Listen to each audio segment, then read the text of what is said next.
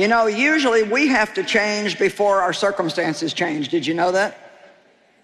Did you know that?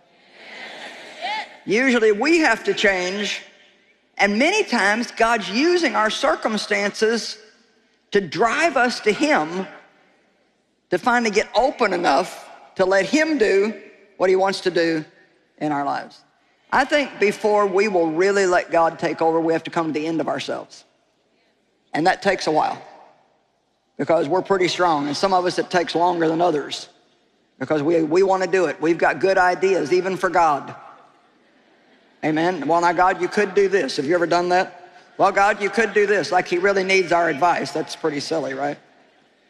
But the word change means to transform, to change the nature, the function, or the condition of, or to convert.